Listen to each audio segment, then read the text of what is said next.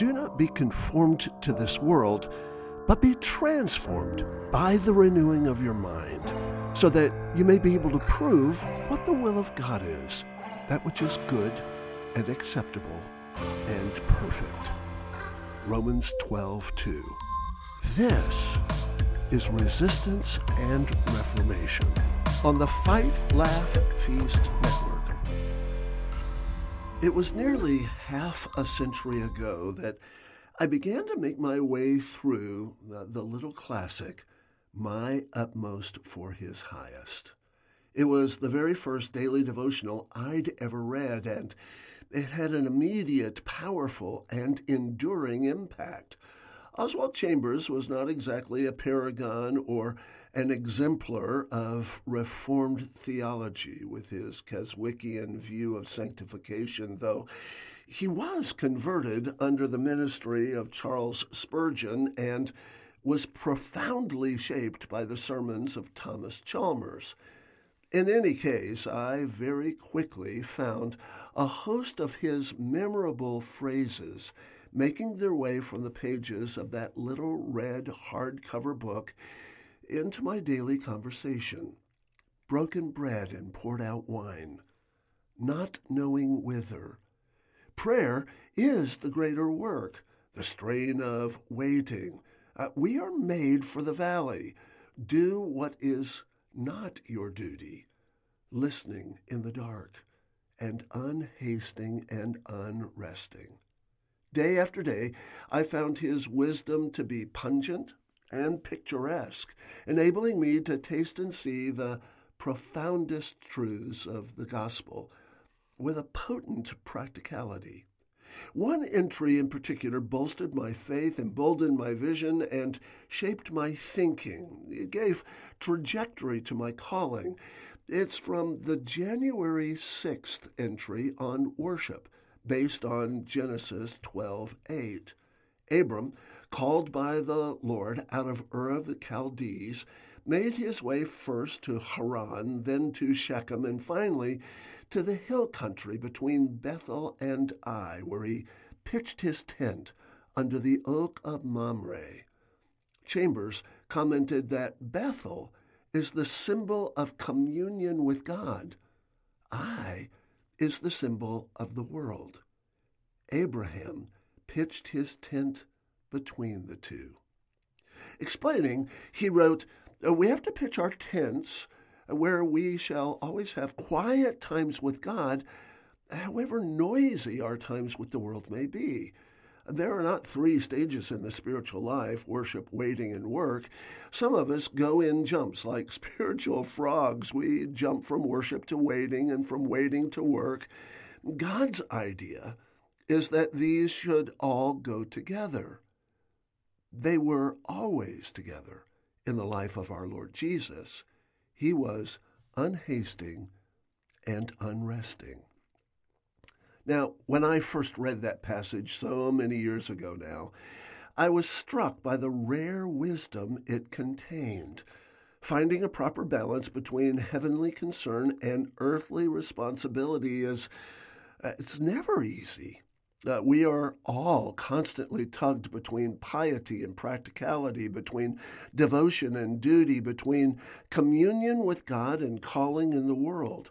Honing a balanced biblical worldview involves both the drudgery of daily labor and the high ideals of faith, hope, and love. It involves the certainty that we are called to work and serve in this poor, fallen world, while simultaneously acknowledging that we are merely pilgrims journeying to the celestial city. To pitch our tents between Bethel and Ai is thus a biblical way of describing our call to be in the world, but not of it.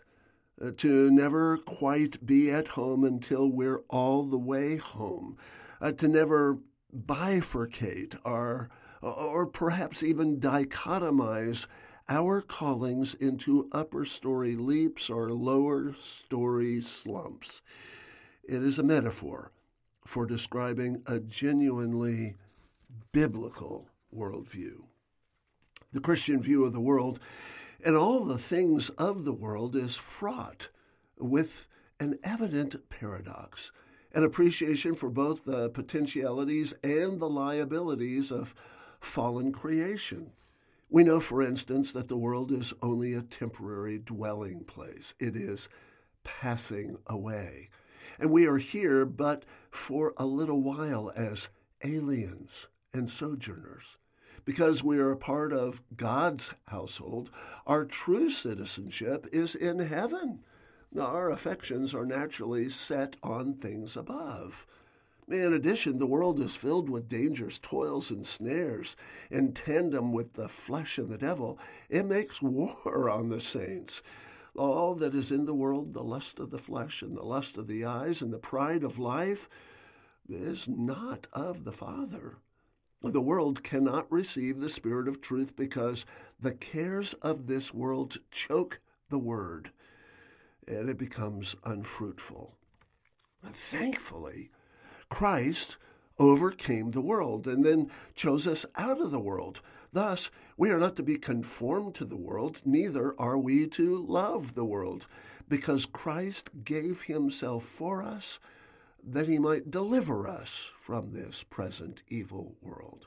Though we once walked according to the course of the world, we now are to keep ourselves unspotted by the world. Indeed, friendship with the world is enmity with God, so that whoever is a friend of the world is the enemy of God. Thus, warnings against worldliness, carnal-mindedness, and earthly attachments dominate biblical ethics. But then, that's the problem, isn't it? We must continue to live in the world. We must be in it, but not of it. And that's no easy feat. To make matters even more complex, we not only have to live in this dangerous fallen world, but we have to work in it, serve in it, minister in it. And we have been appointed ambassadors to it, priests for it, and witnesses in it. We even have to go to the uttermost parts of it, offering a good confession of the eternal life to which we are called. The reason for this seemingly contradictory state of affairs, enmity with the world on one hand and responsibility to it on the other, is simply that though the world is in the power of the evil one and knows not God, neither the children of God, God is, in Christ, reconciling the world unto himself. Jesus is the light of the world. He's the Savior of the world. He's the Lamb of God who takes away the sin of the world. Through Christ, all things are reconciled to the Father, so that finally the kingdoms of this world shall become the kingdoms of our God and of his Christ. A genuinely integrated Christian worldview must be cognizant of both perspectives of the world and treat them with equal weight. The world is simultaneously an ogre's castle to be stormed and a cottage in the wood to which we return at the end of a long day's labor to rest. So, between Bethel and Ai, that's where I pray the Lord would enable us all to pitch our tents until that glorious day when we are brought all the way home, where the tents shall be exchanged for mansions. And that is both resistance and reformation. I'm George Grant on the Fight, Laugh, Feast Network. For more information and for resources, go to georgegrant.net.